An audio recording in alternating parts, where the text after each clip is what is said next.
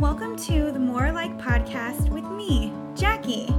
This is a place for us to uncover our truth and learn from each other's similarities and figure out ways to celebrate what makes us different. Get ready to challenge yourself to see how things in life and the people who are in it are more alike than you may think.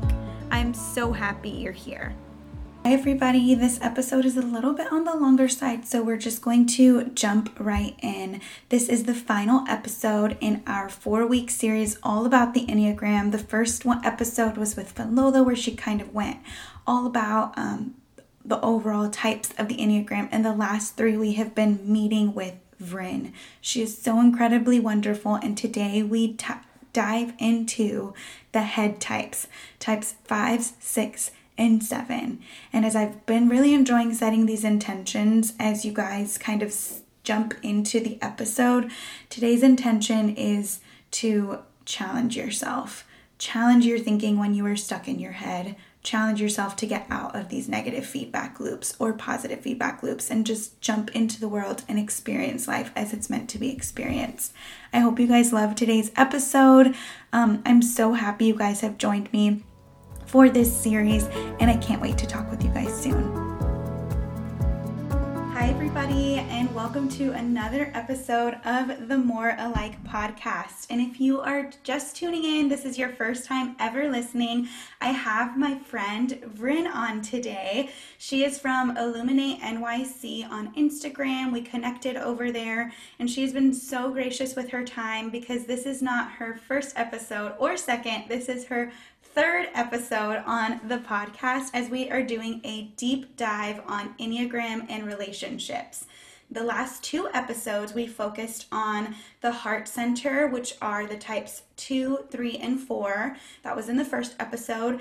And then in the second episode, we focused on the gut or instinctive center, which is types 8, 9, and 1. And today we are wrapping up this wonderful, wonderful Enneagram series with the head center, types 5, 6, and 7.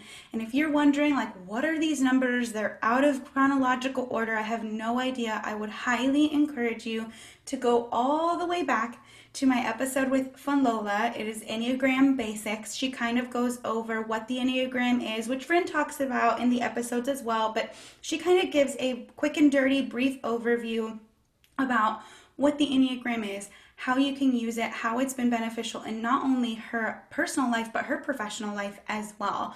So if you kind of want just a brief overview of what this is, go back, listen to that episode, and then dive into these 3 with Vryn, because I feel like we kind of get a deeper understanding of how we are or why we are the way we are, and understanding maybe a little bit of a better picture of why people are the way they are and how we can coexist together, especially in the realm of relationships.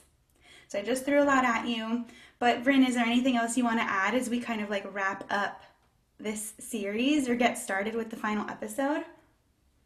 I was just sitting here in admiration of how you just wrapped that up so well. So nothing to add. Let's dive in. Yeah. That was awesome. You're so sweet. I appreciate that. But so today we are talking about types 5, 6, and 7.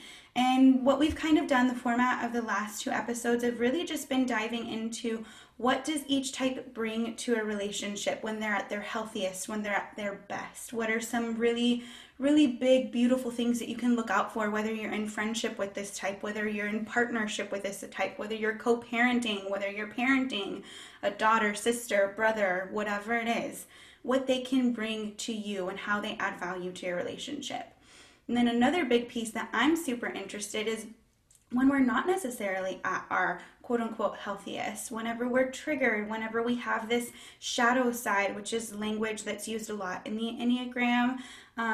Us as people, we are very multidimensional, we are very complex, and with all the goodness that comes with us, there is sometimes this darkness, and sometimes our greatest gift can also be our biggest weakness. And whenever we are feeling some type of way, for lack of better words, we are going to do anything that we possibly can to get that basic need that we need met in sometimes maladaptive ways. So that's kind of what you can look forward to. And then at the very end, we kind of tie in some mindfulness and how you can kind of be present towards the moment, towards your relationships, towards your families, towards your friends, and kind of just interweave that working into your life. I know that's a big passion that Bryn has as well, but enough of me talking. Do you want to just go ahead and get started and talk about the beautiful type 5?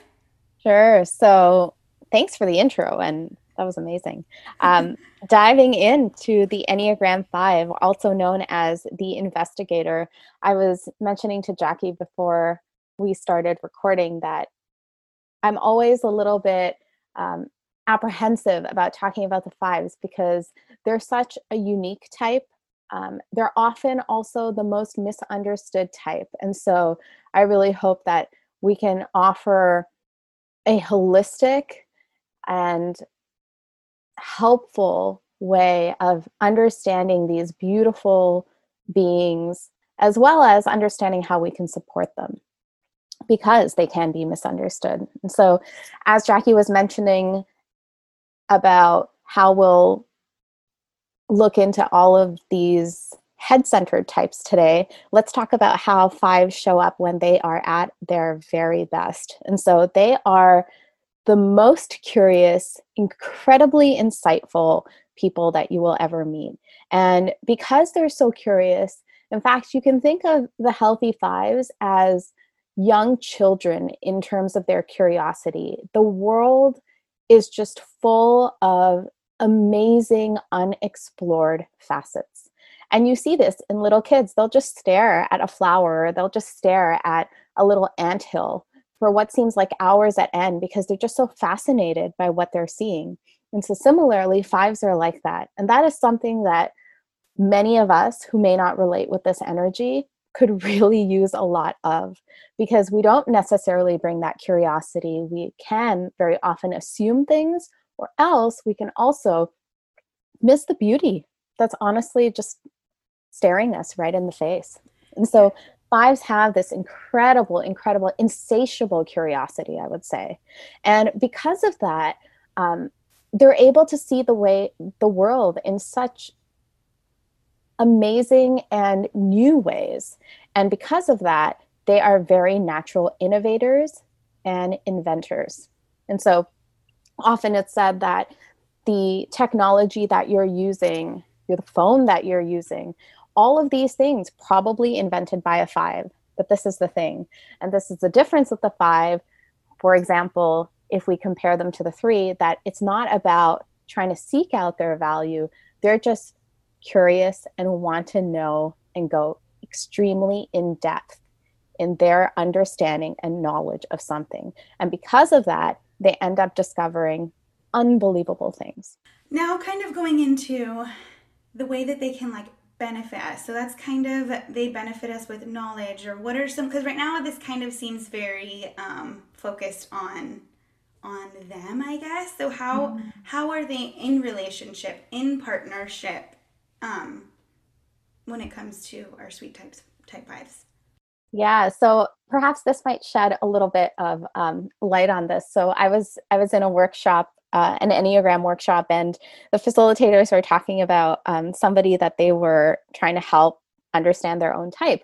And this woman had an epiphany moment all of a sudden when she realized that, oh my God, I think my husband is a five. And what she mentioned to the facilitators were, I feel very often that he doesn't love me. Like, I don't really experience a sense of love from him. Like, he doesn't really say, I love you. He doesn't, words of affirmation, definitely not something this particular individual uses. But then she realized, she said, but in hearing you speak about the fives, I just had a moment where I realized he shows his love for me by asking me questions. And I feel like it's an interrogation. But what he's doing is he's saying, I'm interested in you. That's the way in which I'm expressing my love for you. And so with fives, something to just watch out for when they're really interested in something, when something has captured their attention. And so in relationship, perhaps it's the other person. This is the way that they show love. Like, I want to know more. Like, tell me more, tell me more, tell me more. And if the other person isn't perhaps aware of that, they may feel like, hey, hold on. Like, why are you giving me like fifth degree? Like, this isn't an inquisition. I feel like I'm being put on the stand, but that's not their motivation. Their motivation is, I love you, and the way in which I'm going to express that is I want to know everything about you. I'm going to take all the data that I absolutely can about you, file it away, and then transpose it or synthesize it in a way that makes me probably a better partner for you. Possible, yeah, definitely. And also just being so aware now of, oh, so this is how you work. Got it. Like, that is something that computes for me. And it's interesting because sometimes also in relationships, what people may find is that fives, and again, depending on level of health, as with all of us, all types, fives specifically, when they're in the more average levels of health, they prefer to observe rather than participate. Right. And so you may see this in relationships, whether you're a five yourself or whether you are interacting with a five, that other person or yourself, you may feel that I'm getting a much better perspective being on the outside of this conversation, just kind of seeing and observing what's going on instead of actively participating in it. And that, again, may come off as seeming perhaps a little cold, uninterested, aloof, but that's not what the fives are internally thinking. They're just feeling that, this is a better vantage point. Let me just gather information in this way. How interesting. And kind of on the flip side, what are some ways that whenever our five partners or friends are kind of getting into that unhealthy level, what are some things that maybe areas of growth for them to recognize perhaps? So, areas of growth for the fives is to notice when your thinking takes you out of experiencing, right? And so That's so being good. right, being so much in the head, um, it's almost like there's a lot of mental calculations that are taking place as opposed to active engagement and experiencing that's taking place. And this can take some time. So it's also important for others to give patience to the fives, just like we all need patience in our own individual growth, right? So the fives require that too. And also to understand that fives require space, perhaps more space than most of us. And so sometimes we may feel that this person just didn't tell me what they were going to do. They just took off. And to realize that, okay, this is the way that they work. And so being a support to the five to perhaps gently bring it to their attention. And if you are a person who resonates with the five energy, to recognize yourself, hang on, yes, I need my space. However, communicating that, even if it's by writing a note, so helpful because the other person can't decode or understand what you're thinking. You need to communicate it to them. I feel like that's a thread through all of these types, especially in partnership, especially whenever we're feeling triggered or uncomfortable or having needs that are not being met and then we try to get them met in another way.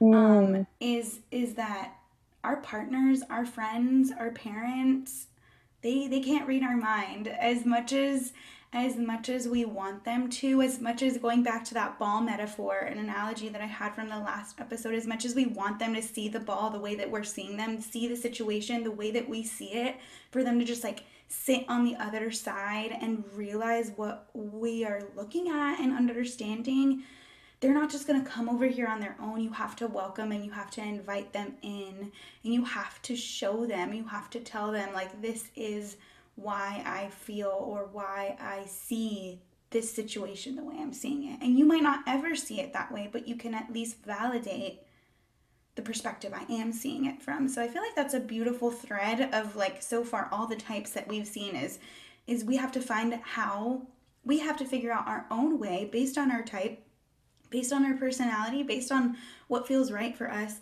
on how to slip that note over and say, this is what I need from you right now, kind of bringing it back to what you were saying for the 5.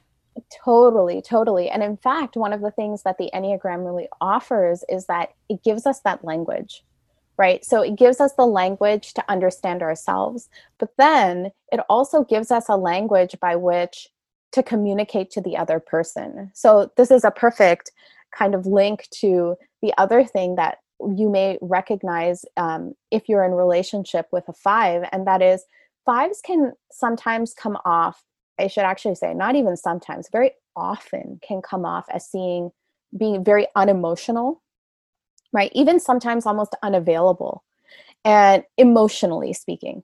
And that is not like, and I can't stress this enough, 5s have emotions and they have feelings just like all of us, even though they may not be so much in tune with it, and they may even try to distance themselves away from it.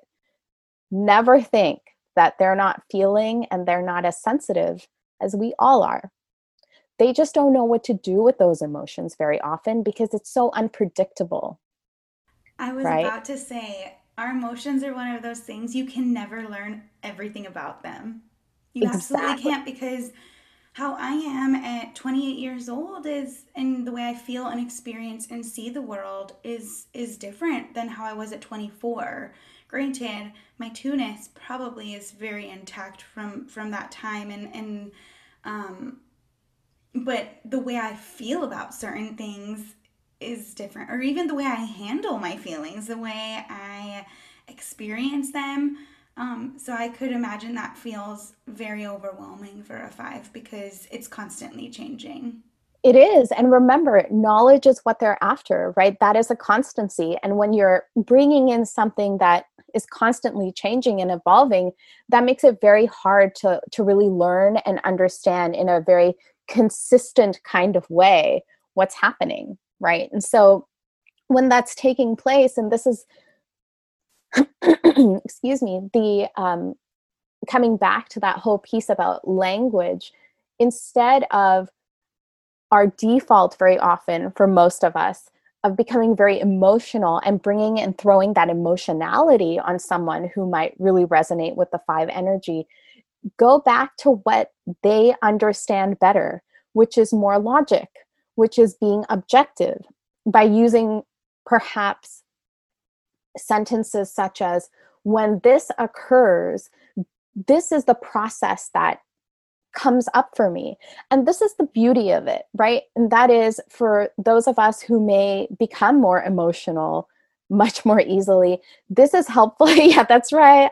Like, Oh, raise your hands in the woo! air. I'm like type 2 over here. Right. So when that happens, this is actually really good for us to practice because we need some of that objectivity. And guess what?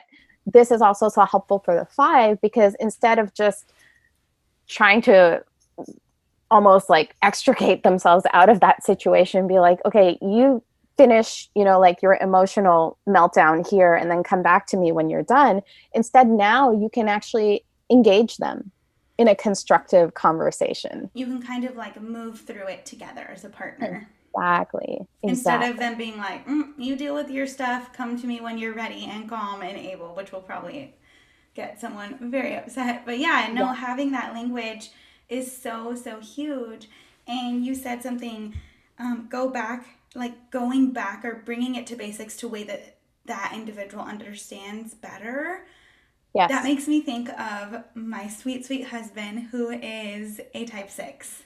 We have done a lot of work on that area of when we are having conversations or I'm frustrated or he's frustrated. That is a huge, huge piece, I feel. And I know I've said this, I think, in the first episode that the Enneagram gave us language to talk through our difficulties or talk through the bumps that we have, but I'm learning how to do it in a way that makes sense for him. And he's learning how to do it in a way that makes sense for me. And sometimes it kind of feels like if the top half of your body and the bottom half of your body are like twisting in opposite ways, because it's not natural to me the way that he thinks, and the way that he thinks is not natural, or the way that I think is not natural to him.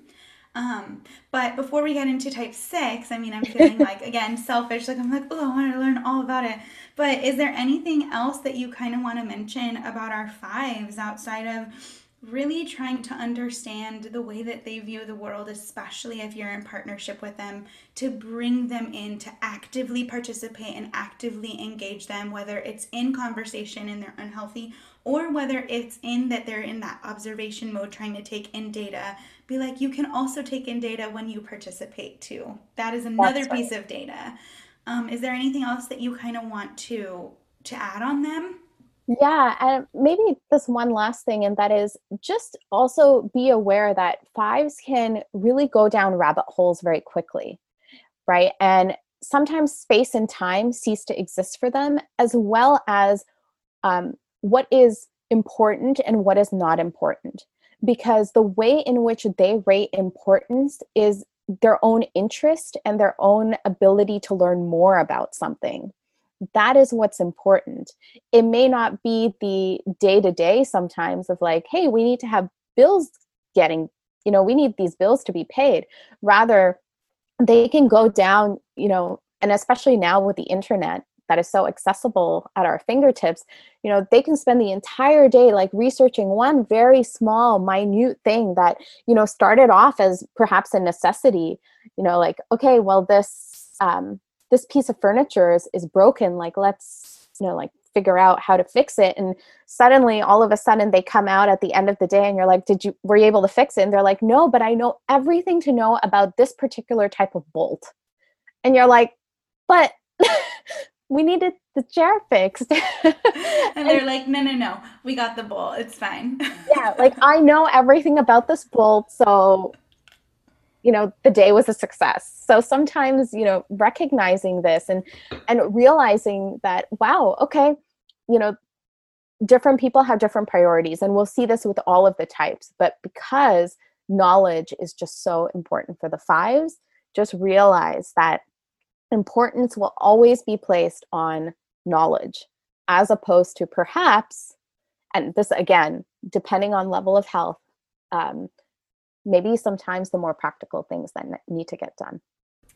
And again, we keep going back to this, and I feel like we're beating a dead horse, but this idea of health and unhealth, or less health, unhealth? Stress, yes, stress, is that the Enneagram gives us tangible signs in our behavior, in our motivations, to recognize where we are with that bolt or that nail and the rubber band. So then we can pick that nail up and move towards health, which is my favorite thing. It really is such an introspective tool for me to be like, am I helping this person because I want to help this person? Or am I helping this person because I feel that they don't love me? And I'm trying to gain that from them. Or I feel I upset them, so I'm trying to compensate over here. Versus, is this really something I want to do because I want to do it? So if anything you guys take from this is we're not trying to harp on the negatives of these individuals or the shadow sides that we all have. It's that these shadow sides tell us so much about why we are acting the way that we are acting, and how to better ourselves, better our friendships, and better our relationships. So we hope that that's like a common thread that you guys feel throughout this, because it just keeps coming up for me, and it keeps feeling like something important for me to have to say, if that makes sense. It is. And I don't think it can be said enough, to be honest, because we can speak so much about motivations and we can speak so much about behavior, and it is so, so important. But like Don Riso and Russ Hudson have really brought this to the fore. All of that is actually secondary to truly, truly building our own levels of self-awareness. These are all tools in order to do that. And if we don't use the tools properly and we just get caught up in them, then our why, in terms of like, why should we be so interested in this? How is this actually helpful? It gets lost. It just becomes fun. It's fun and it's definitely helpful. But remember, all of this is to grow and to evolve in our own consciousness. Yeah, I love that. It's so good. And it really is a transformative tool. It really has brought me, someone who I feel is naturally a curious person about how people work in the world and how I work in the world, but for someone like my husband who this is not very natural to him Mm. to want to do this type of soul seeking and understanding, this has given him like a sense of understanding that I don't necessarily think he would have realized without it, which is so, so helpful. It is Yeah. incredible. So, okay, should we get into the type six? Speaking of your I husband, know, speaking of my sweet husband. yes. Okay. So let's talk about the six, also known as the loyalist. So these are the incredibly committed, responsible, reliable, thoughtful, trustworthy types on the Enneagram. Without them in the world, kind of like the fives, we wouldn't have so many of like the incredible inventions and knowledge that we have today. We things wouldn't get done, honestly, without the sixes. You know, they are like the support, they are the backbone of relationships, organizations, so many different things. And they are one of their gifts, as well as one of their more difficult sides, perhaps, that we may encounter, is that they are so alert and they are such excellent troubleshooters. And we'll talk about how that's such a gift and how that can be also really difficult, because they are naturally curious and they just have this inherent radar for seeing through the cracks, you know, seeing through the gaps, seeing what could fall through. And yeah, like I think about one of my friends very often, and I think of how much I owe him in terms of saving my life, because very often, you know, we'll be in conversation and we'll be walking across the street, and I'm so caught up in the conversation, I'll just start walking, right? And, you know, my friend, you know, puts out his arm, is like, stop, there's a car coming, you know, so alert. And I know it may seem like such a silly example, but it actually speaks volumes, because it doesn't matter what's happening, on high alert of everything that is going on. No, absolutely. I frequently, like, I don't think things through all the way. I am excited. I feel like I'm an ideas person. I have, this desire to move forward and I'm so excited. And then David will come and be like, "Well, but how?" And I'm like, I haven't gotten there yet. I don't really know. But But it's going to those, be happening, and yeah. be excited with me. Yeah, and he's always like, but how? And so he is so practical. And Mm, I hope you don't mind me sharing this, but whenever we were getting please. married and we were talking about our favorite things about each other to our priest, he asked, he was writing his homily and he was just curious, like, what are some things that you love about each other? And the word that I think of when I think of my husband is that he's steadfast. He Mm. is who he is with me. He is who he is with my parents. He is who he is with his friends. Like, he is just, you know what you're gonna get. And he's just the same across the board. He's caring, he's loving, he is like die hard for his friends. But like, there's no question, there's like no worry about how other people really view him. Like, I ask him, I'm like, do you worry about how people perceive you? And he's like, not really. Like, I am who I am, and people, we don't always have to get along, but I don't always have to like everybody. Very like matter of fact and Yeah. confident in that. And it's, for me, it's like super attractive because it's not how really I am at all.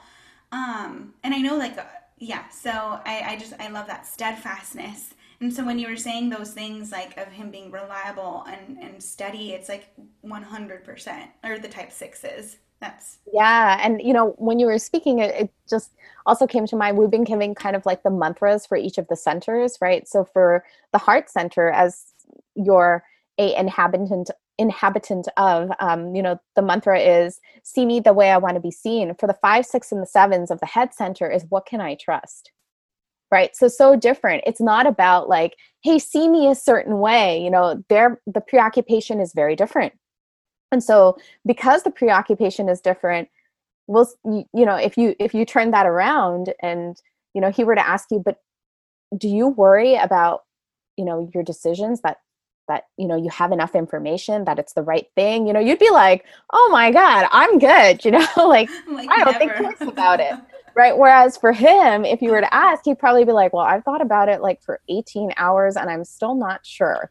And it's been a process for us, for Yeah. me to allow him space to think things through. Or if like my gut response tells me I think this is a decision we should move on, sometimes I feel like I have to bring him along with that and be like, Mm, just trust me. Like, whatever happens, and using the language, trust me, we will be safe, whether this goes to complete crap or we like completely do something so big. Like, I will be here, I won't leave you, we will be okay. And I feel like that's been super helpful for him to kind of that make is action. so powerful. That is so powerful. I really like how you brought that in. I think that's such an important piece of all of this, as we were speaking to language before, with all of the types, and just a couple of minutes ago with the 5s, right? Talking about that trust piece, because, we hear for the 6s, the basic fear is to be without support, right? And when we use words such as safe, we're going to be in this together, whatever happens, I'm here, it speaks to that fear. And just like for all of us, when our fears are being seen and addressed in a way, again, that is not manipulative and that is not being in a tone of condescension, but genuinely seeing it, understanding it, with whatever understanding we can muster at that particular time in our life, because we may not completely understand, and there might be a part of us that's like rolling our eyes like, oh my God, again, seriously. But to be able to put in ourselves into those shoes and to remind ourselves, well, that's probably how other people feel when my fear is not being addressed and I act out in certain ways. Remember, this happens to you too. Just because, we may look at somebody else and be like, oh my God, seriously, like the same is happening for us. So to offer that support and to give validation to the desire of, we are stable, we are being supported, do not worry, I am here, goes such a long way. Yeah, I agree. Such a long way. So it's amazing, like, and clearly, the work that you both have done, um, you can benefit and you're experiencing the rewards of that, because it takes time, though. That's the thing, right? It takes time, it takes mutual effort and understanding to learn one another's languages. And I think too, I mean, just being fully transparent here, and I hope for anybody that's listening this is helpful, because me and David are two very different types. And I don't mean to just like talk about us in a selfish way, but I want you guys to know that like it doesn't happen all the time. We don't I don't always use that language, and but it's nice because he knows what he needs. And so sometimes he's like, Jackie, like, I just need you to tell me like we're okay. Like, I'm feeling scared right now. And that's huge. He's like, I'm feeling worried, I'm feeling scared because I don't know what's gonna come next. And I just Nice. want to sit here and analyze, and it puts he says it, he feels like he gets into analysis paralysis. Yep. And he's like, I just don't know. And he's like, and you're so not scared. And I'm like, no, I am super scared too. But we want to move forward. That's a value of progress. Probably a type 3 value, but it's a value for our family. And so it's just helpful that whenever I'm not using the language he needs, he is able to then offer it to me. Like, this is what I'm needing from you. Mm. So nice, so nice. And yeah, and also let me also be perfectly transparent. I think I mentioned before that both my husband and I are type threes. And this isn't to say that, oh yeah, any relationship, like you mentioned, whether romantic or friendship or whatever it may be, it's easier when you're the same type or whether you're of different types. Being of the same type, yes, in some ways it is easier, but it isn't to say that my husband needs to remind me, like, hello, have this need, you have the same one. you know this is also important, because it's amazing. We forget whether the person is built similarly or not. We forget. And so having the ability to have those open conversations and to offer space for vulnerability, because it takes a lot for somebody to say, hey, I'm scared right now, or I'm anxious right now. And to speak of, to have the language to articulate that, all of those are just signposts, in my opinion, that you're on the right track. That like this is the path to health. Yeah, I And strong agree. relationships. Mm-hmm. Okay, so I like hijacked this number. So we talked about their No. motivation. We talked about the benefits that they can bring. They're super reliable. They are always kind of like five step.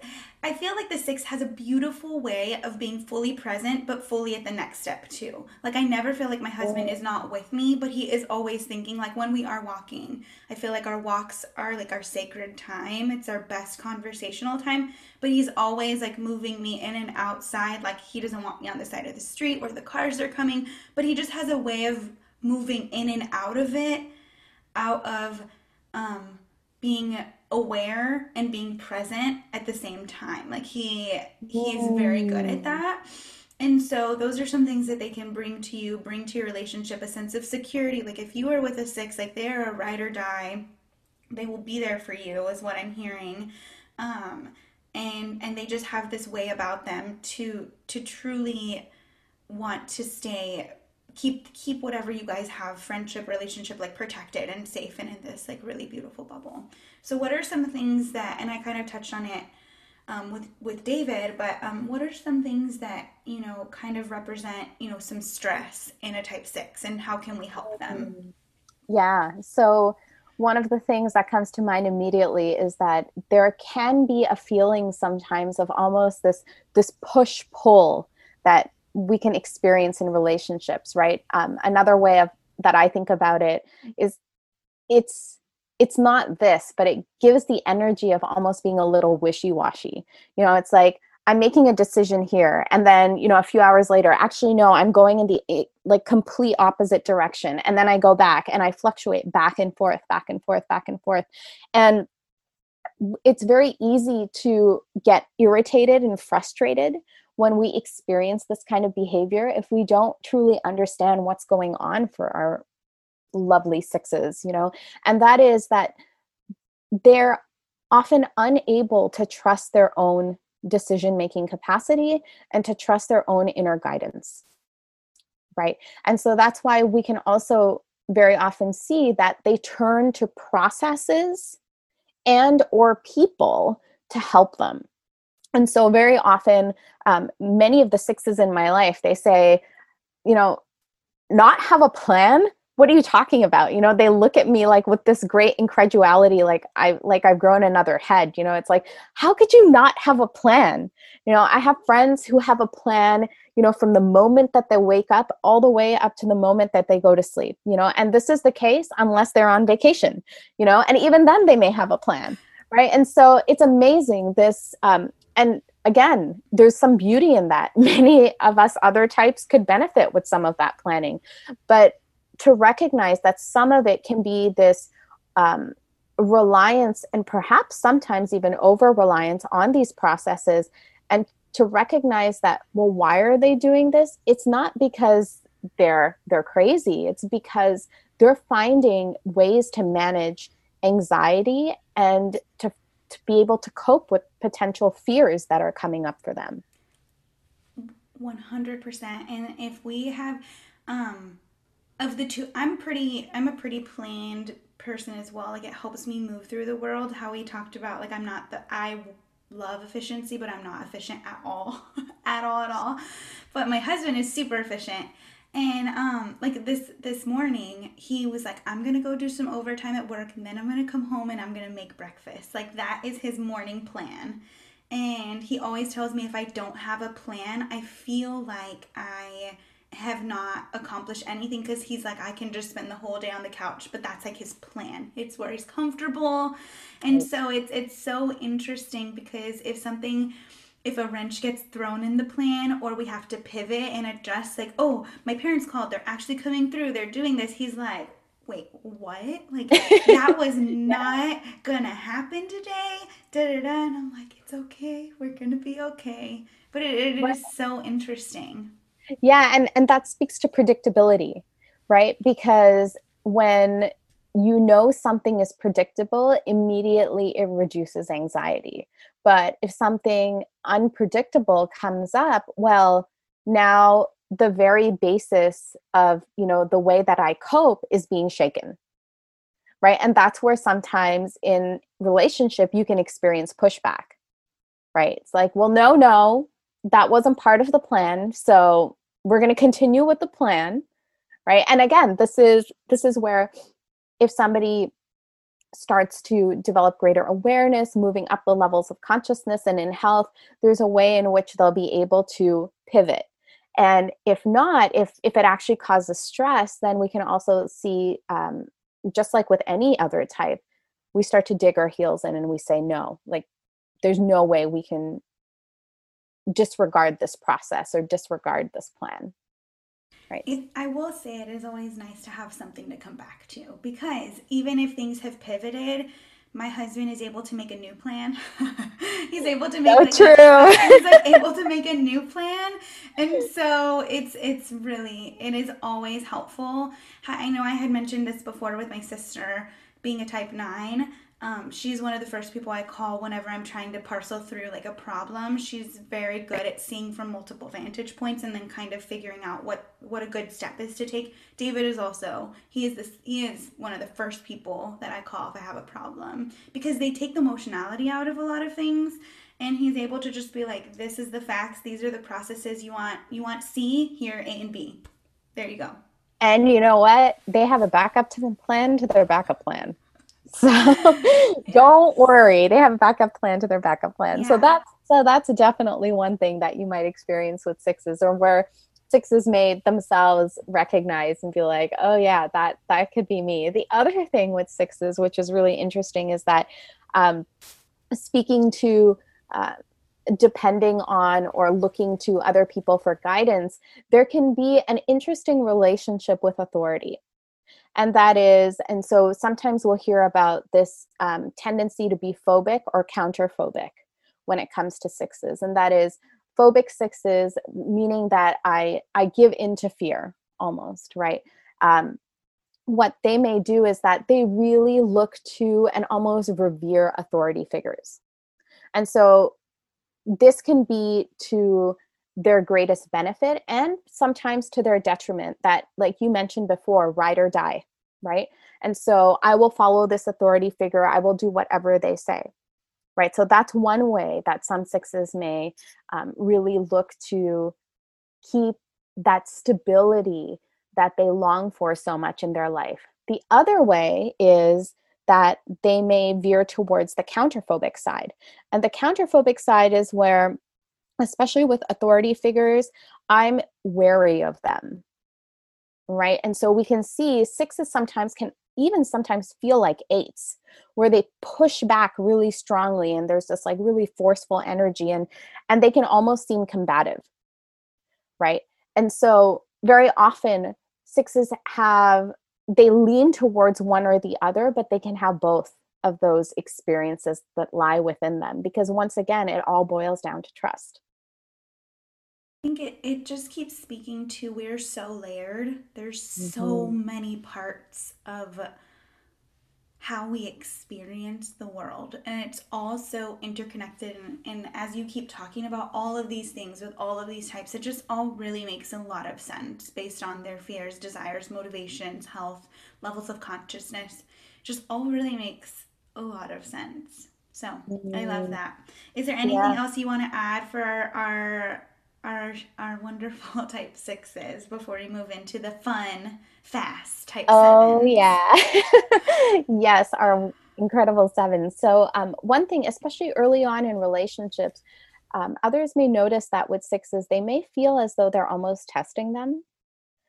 So, for those who are not seeing this on video as we're recording this on video, our lovely Jackie just rolled her eyes. So, yes, sometimes this testing experience can be really jarring or almost frustrating for individuals, and to recognize that, especially early on, what sixes are looking for, and they may be unconscious to it, or two, they're not in the habit of going around and making themselves vulnerable. They're wanting to assess that they're putting their trust in the right people, and that is why they're testing. And so sometimes, as you mentioned, Jackie, what they just really need is reassurance. And even though it may feel frustrating in the beginning, to know that after some time, once they give their loyalty, they have given their loyalty, that this testing is not going to continue forever. And that if you can live up to your word, because that is a huge place, and measure by which sixes look to see if they are placing their trust in a safe place. If you can really keep to your word, and when you can't, to just be real, to be honest, and to admit it, and to just say, hey, I said I was going to do this, I wasn't able to do it, I'm so sorry. And something that I'm really learning, to be able to get ahead of it. So instead of the six bringing it up, instead to actually just say it out loud. You have no idea how many points, almost, so to speak, you have earned in the sixes bucket, because they realize that, okay, they owned up to it at least. And that's so important. Yeah, I didn't mention this before, but I feel like with the sixes, I know because I have a really, really great friend who is a six. She was my co teacher, not last year, but the year before. And the way her and David see the world are very, very similar. And I will say that a lot of sixes I meet are also just great judges of character from the very, very beginning. They're always skeptical at first. It takes them time, definitely, to warm up, but I do feel like they have this radar of intention of other people. Like they have this like superpower almost to be able to kind of see people for who they really are, which I think is something that they don't realize. They're very intuitive in that way, maybe for another reason, but to my experience, the two sixes that I know and love very deeply are very, very, very good at that piece of it as well. Beautiful. And if you don't mind, one last thing on the sixes, because I mentioned this before and I forgot to come back to it. And that is, we were speaking about troubleshooting and alertness, right? So sometimes it may seem like the sixes are raining on your parade. Please know that is not their intention. They just really want to make sure that you have thought through everything and every possibility. So please keep that in mind. They are not trying to rain on your parade. Yeah, no, absolutely. And then last thing, I do want to just also say about David, whenever we were discerning to be married, one of the big pieces we were talking and we were sharing, what were some markers or some things that we thought maybe we could do this for our lifetime. And he told me the way that we handle conflict is was a key indicator of how we were going to be able to handle conflict in the future. And now, like learning all this about that's like a super super six answer. Thank you. Beautiful. Yeah, so Beautiful. they're always thinking 10 steps ahead, or in our case, a lifetime ahead. But I Always love it. prepared. They really embody the always be prepared, Boy Scouts motto. Yes, perfect. Okay, so let's go ahead and jump into our super fun sevens. I Super think fun they're also seven. misunderstood. I know we say this probably about every type, Yeah. but our sweet sevens. And, you use the word fun, and boy, do the sevens love to have fun and use the word fun. They pepper their conversations even with the word fun. They are spontaneous, they're vivacious, they're so optimistic, extroverted, playful. In many ways, they embody so many of these positive characteristics that it can sometimes even feel like, well, do they have a shadow side almost? And we'll go into that. Some of the things that I personally, over the years have learned about the sevens that always remind me of, wow, going to what you were just saying of being misunderstood. They're some of the smartest people you'll ever meet. And we'll speak to this more a little bit later on. And it's funny because at times they may almost come off as seemingly flaky, but it's incredibly important to understand they are so smart, so smart. And they can also be extremely practical. And those are sides to the sevens that we don't necessarily talk about so often. We think about the fun, we think about the adventure, but they're actually very, very intelligent. They're very keen. They're very observant. And at their healthiest, they have an incredible, incredible ability to live and embrace the moment. And so, of course, as they become more stressed out, we start to see the sevens that we experience, the behavior of the sevens that we experience more often. But this is just to remind people that they at health, they are incredible, just like every other type. Yeah, I think that is such a great introduction. And my mom is a seven.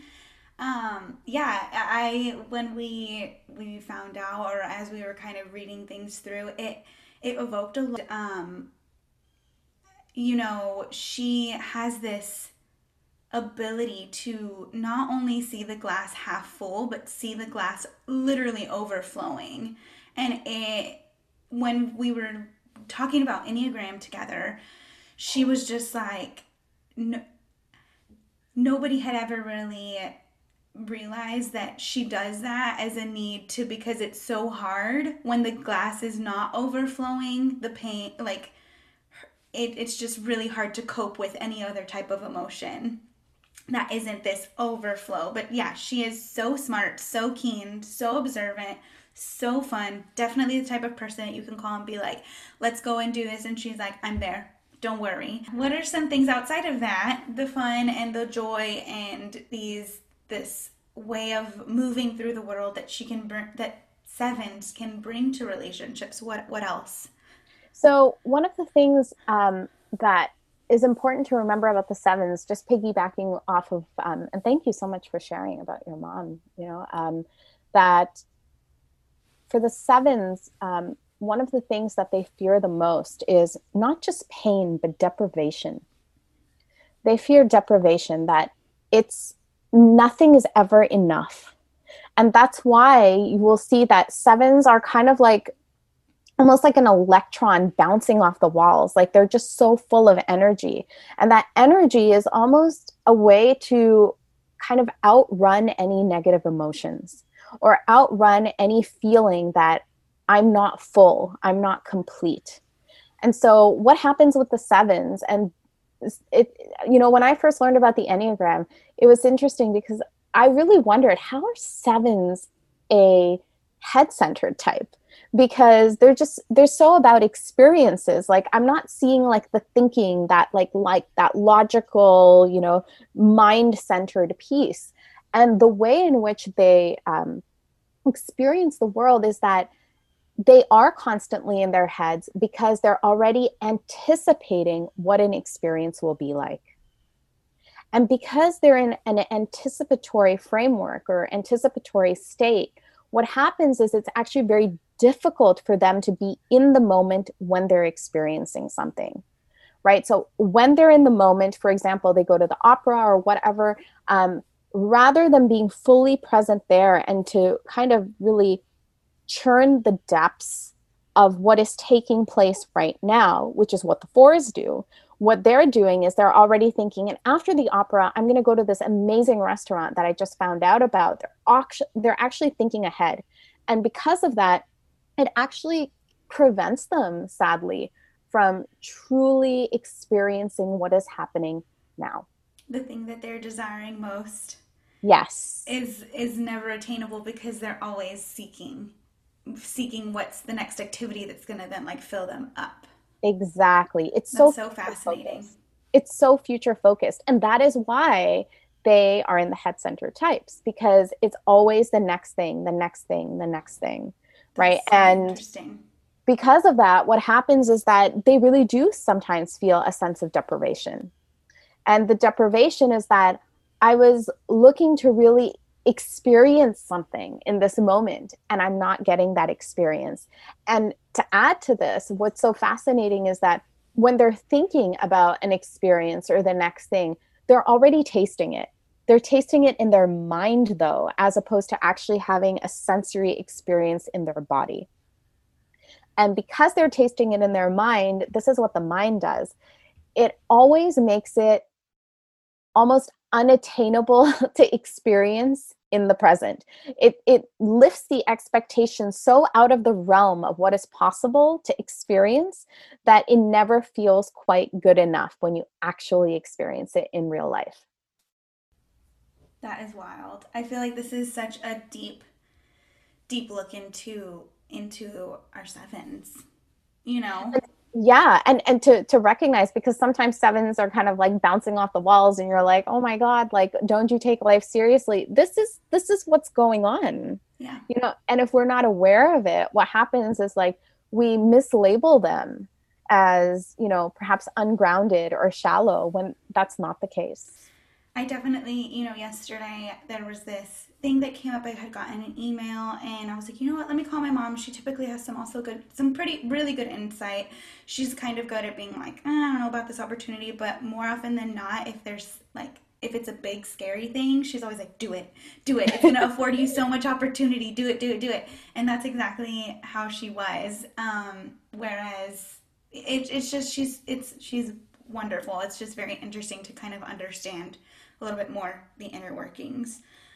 So what are some things that we can kind of help or recognize whenever our sevens are not in the best health, or they're leaning more into stress?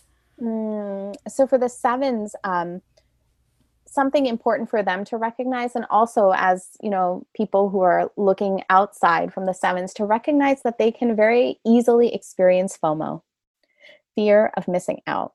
And because of that, what can happen is that they try to like cram everything in, you know, like the example is very often given of, you know, they go to an ice cream store and like there's 3 new flavors and it's too difficult to decide, you know, which of the flavors to get. So they get all of them, you know, so there can be this tendency towards excess, right? Shopping, very, very easy for the sevens to indulge in. My teachers, often use this phrase that when the going gets tough, the tough go shopping. You know, like this can be very easy for the sevens. And many times sevens will say that if you ask them, you know, oh, you just bought like 6 new pairs of shoes and like 5 new sweaters, like, are you excited to get them? The excitement is in getting the boxes. Very often they may not even wear what they get, you know, because the thrill of it has died. Right. And it speaks again to the anticipatory nature. And so tied in with FOMO, not all sevens. And I think, again, this is really, really important to state, because there is a stereotype around sevens on this. Again, I hate to, you know, just keep repeating myself. Really depends on level of health. But it is common. It's common for sevens to find it difficult to commit, you know, especially in relationships. And the reason for that is FOMO, right? I'm not sure. What if something else is there? What if something else is there? And if I commit, then I may never be able to experience that, right? But that's not always the case. I know several sevens who are in a very committed relationship. So it's important to know that if all of this is worked out, you know, internally for the sevens, they can make some of the best partners because they have this adventurous, free-loving spirit, you know. Also, another thing in relationships, really important, especially if you are in a relationship with a 7 and you are more of one of the more introverted types, like the 9s, the 4s, or the 5s. And that is, 7s have so much energy and they're constantly on the run. Important to just have open conversations, and negotiations in terms of, I know you really want to do this. I need some time. I still love you. You please go out and have your fun, and I'll be here when you come back. And for the 7s to also recognize that not everyone will be able to keep up with them. Really, really important. Yeah, my dad is a 3 and my mom's a 7, and it's a really good pairing. And I think my mom frequently says that, because my dad calls my mom the Energizer Bunny. And I think my mom never feels in deprivation with my dad. It's really, really interesting. It's one of the only spaces or experience in her life where she feels completely satiated. And it's really, really beautiful to see, because it's definitely like he is definitely like a safe place for her to retreat and to go to and rest in. It's really, really interesting. So I think it's capable, all of us are capable of finding that home in a partner, if that is what you so wish to do. Some people don't want to be in partnership lifelong, which that is absolutely okay. But even in friendships, you can always find a home with someone. Exactly. Yeah, And I perhaps love the that. last thing I'll leave us with the 7s is that important for 7s to really allow themselves to stay with negative emotions. It's so easy to try to outrun them, but to just allow yourself to feel. And a beautiful example is given that my Enneagram teachers speak about, and that is they say how if you want to get a rainbow, you need to have both the light and you need to have the rain. You need to have the positive and you need to have the negative. And so both of those things are required in order to have a really holistic, meaningful life that is based off of processing and obtaining realizations through experiences. And when we don't process and actually learn and imbibe those realizations, things are superficial. And you're gonna constantly be on that loop of trying to seek what's gonna fill you up, when you really have to look inward and deal with some things, to allow you some space to hold all that joy that you so deeply want. Exactly. I love that. Okay, so we talked about our type 5, 6s, and 7s. We wrapped it up with our head center. I know that I'm taking up so much of your time, but I did have a couple of like last questions Please. um, for you. So, can we briefly just touch on wings? Like, you can just do like a quick and dirty. Just if people are like, I'm super interested in this, they can obviously book a call with you, kind of talk a little bit more about that. But this is kind of like another layer. Once you've realized your primary energy type, you kind of have a potential wing to lean towards. And I think that this gets easily misconstrued and confused, which is why I want to touch on it. So Sure. maybe in like a concise way, what are wings? How are they beneficial to us? What do you think about them? Yeah, yeah. So with the wings, so these are the energies, and to make it very concrete, if you look at the Enneagram diagram, you will see all of the 9 types with 9 at the top, and then going clockwise, it goes 1, 2, 3, 4, 5, all the way up back again to 8, and then 9. So the wings are those energies that are directly next to your type. So we'll give a couple of examples. So if you are feeling that you are leaning towards thinking you are a 3, then you would either have a 2 or a 4 wing. It is not possible for you to have a 9 wing. So there are the energies directly adjacent to your types. For the 9, for example, you will either, if you think you're a 9, you will either have an 8 wing or a 1 wing. Right. And so these are complementary, or sometimes very different energies to what your primary energy or lens by which your ego sees the world through. brings. And this also can really explain as to extroversion and introversion. It explains to many things, but one of the biggest things I found is it explains that. So many people feel that it's difficult for them to actually say, am I extroverted or am I introverted? I'm both, right? And so we'll just take a quick example of the three. So the 3 is a very extroverted type. The 4 is a very introverted type. If you're a 3 with a 4 wing, 4 with a 3 wing, you will have this kind of like opposite pulling within you where you need space and yet you really love to be out in the center. So that's a little bit about wings. The last thing maybe I'll just offer out there is that wings are also an incredible way to kind of discern if the type that you are thinking you might be might actually be your type, right? So if you feel, for example, that, oh, I might be a 6, but I'm really resonating with the 1, well, take a look at the 7 and the 8. And if those don't resonate, then perhaps 6 is not your dominant type. So it's also another way to really help discern what your primary type may be. I think that's really, really helpful. So like for someone like David who's a 6, or he's thinking he's a 6, he can look at wing 7, he can look at wing 5 and be like, I actually don't know. I kind of resonate more with the 9 and the 2, potentially finding his center in a 1, which that's not his situation, but just to kind of give people a little example. Exactly. Okay, Exactly. cool. That's really, really helpful. We actually figured out, I wasn't sure what wing I was. I was thinking I was a 2 wing 1.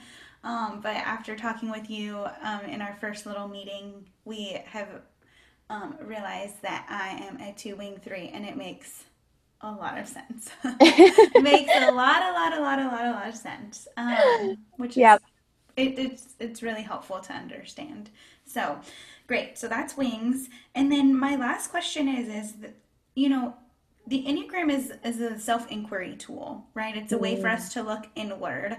What are some other ways that we can kind of bring mindfulness into our relationships and mindfulness into the Enneagram? What are your, like, let's just say like top 3 self-inquiry or tips or tools, ways to bring mindfulness into our lives as we are moving through the Enneagram, or just wanting to even be more aligned, or more or just have those practices? What are some things that we can do, like starting today, like 3 things? Mm.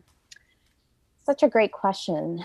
So one of the first things that come to mind is, if we really want to take this self-inquiry and this journey of self-discovery and growth seriously, then it is important for us to get feedback on our own behaviors and the way that we're showing up in the world.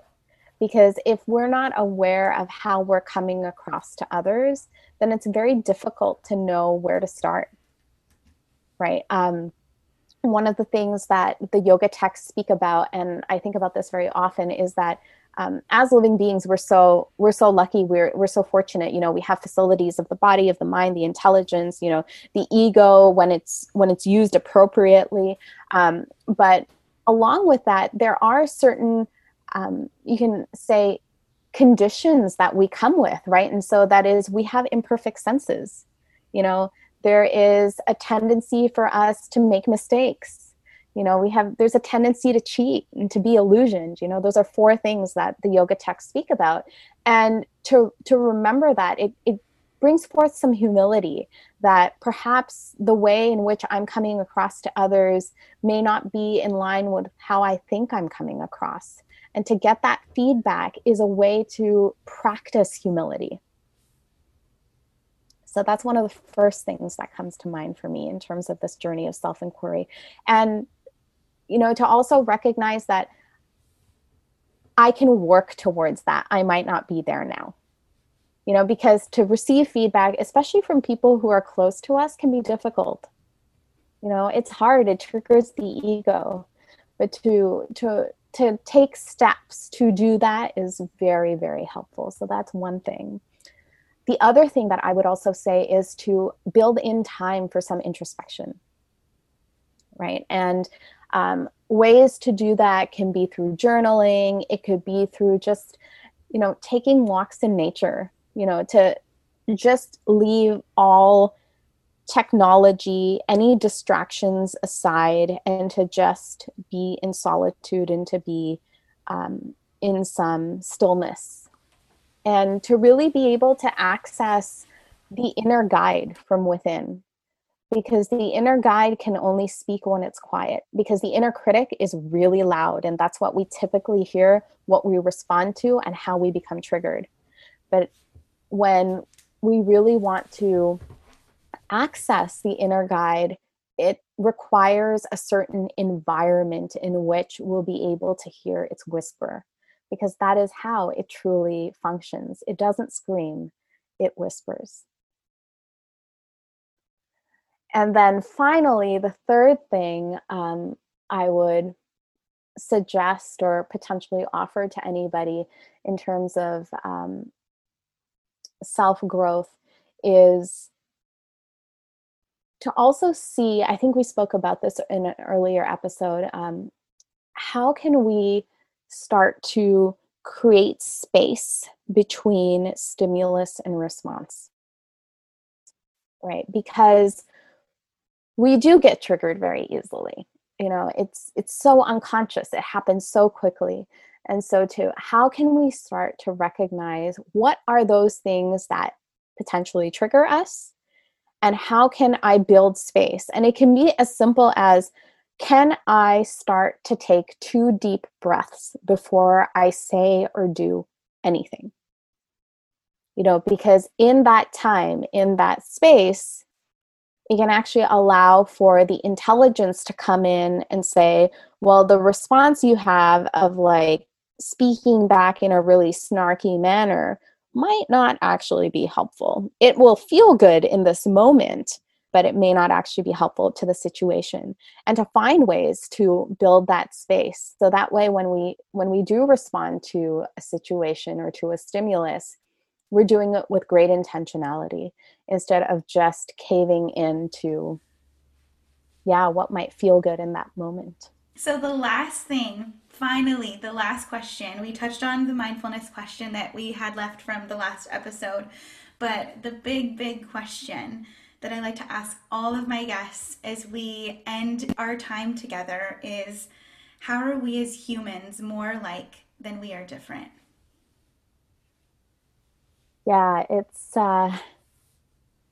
something we forget about very often, but it's something that's just so important to remember. For me, what and how we are most alike is, at our core, if we remove all the coverings, including the covering of the ego, at our essence, we are spirit. There is a soul within each and every one of us. And the yoga texts speak about some of the characteristics of the soul, and it's something I meditate on a lot. And that is, it is full of eternality, it is completely blissful, and it's full of knowledge. And that, at the core of each of us, is what comprises us. It's what powers us.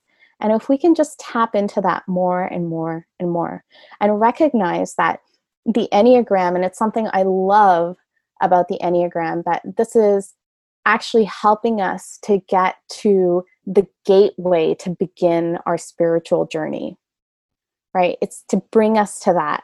It's not to replace our spiritual journey, but it's to bring us to this, because the ego is so subtle. We have all of these lenses that cover the ego, and we can get so trapped into so desperately wanting these identities that the ego hangs on to so dearly to be validated, that we forget that they're temporary identities. They're important, but they're temporary. The most important identity is that we're the soul, and that we need to feed that rather than to feed the ego. And so if we could tap into that, oh boy, could we truly, truly recognize that we're more alike than different. Absolutely. I've said this in the previous episodes with, other guests, a true homecoming. a homecoming to awaken and live into our soul. Fernie Barcelo, a holistic therapist, we talked about alignment a couple weeks back. And she said something, and I feel like this is the universe telling me, like, you need to start meditating on this idea of a soul. But she said at the end of the day, we're all just souls and or tiny souls in skin suits. Like Yes, that true. is who we Totally. are.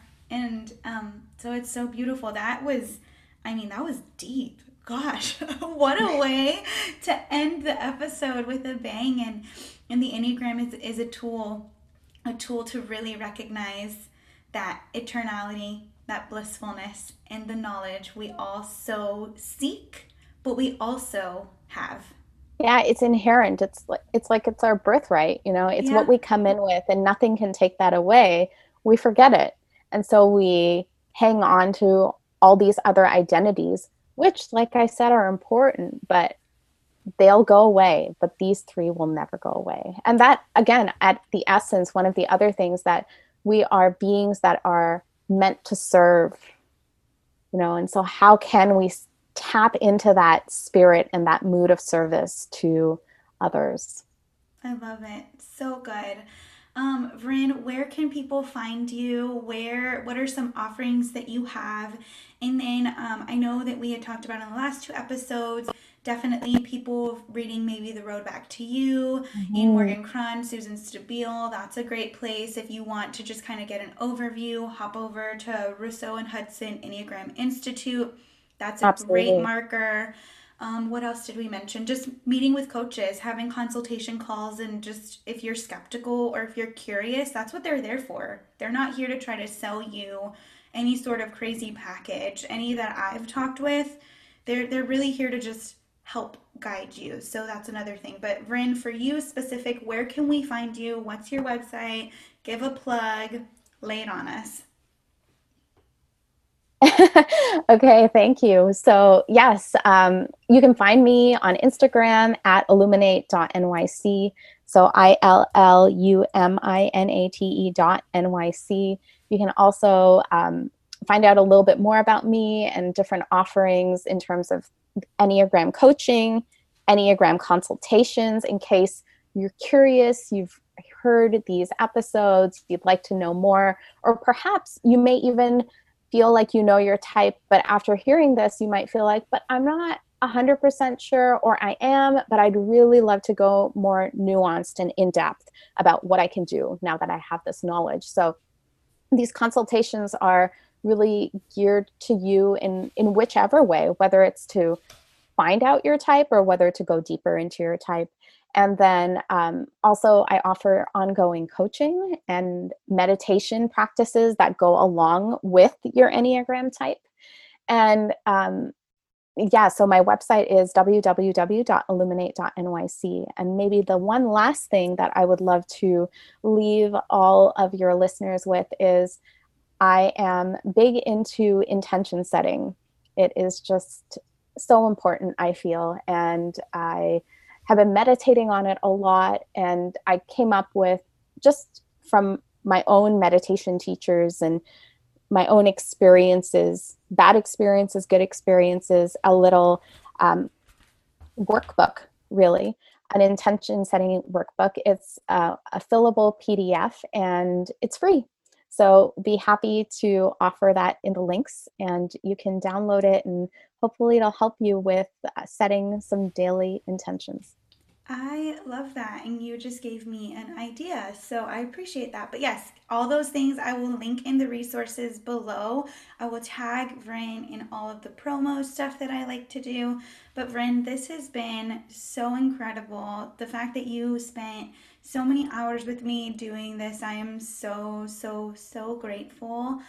This is like a really big ask, and for you to take time out of your day from your husband and your sweet, sweet toddler to do this is really meaningful to me and has brought me so much joy and understanding to just how others work in the world and how I move through the world. So I'm grateful for teachers like you who are willing to do this work because it's not easy. So I appreciate you so much being here with us.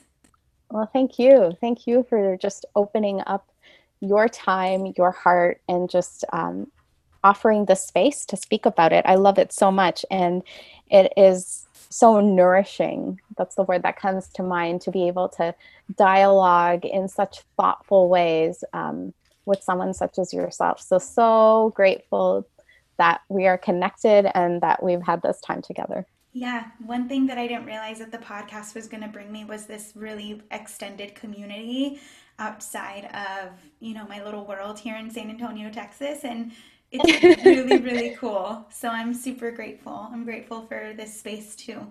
But until next time, maybe we'll have you come on again if everybody loves this, or if we just feel like it's the right thing to do. We can talk about stress and growth and what we do when we go, where we go in those. Whenever you would like. Thanks, Bryn. Have a great rest of your day, and we will chat very soon. Amazing. You too. I just want to thank everybody for being a part of this series. If you've listened since episode 1 with Fun Lola, and you are listening just right now to the end of the Enneagram series, I just want you guys to know from the bottom of my heart how much I greatly, greatly appreciate this.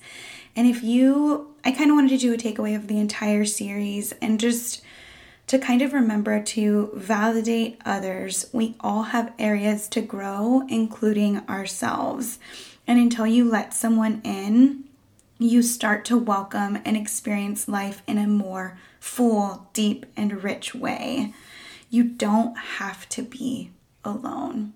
So remember, we're all a little bit misunderstood. We all have areas of strengths and we all have areas of growth, and the Enneagram is a tool to help illuminate that.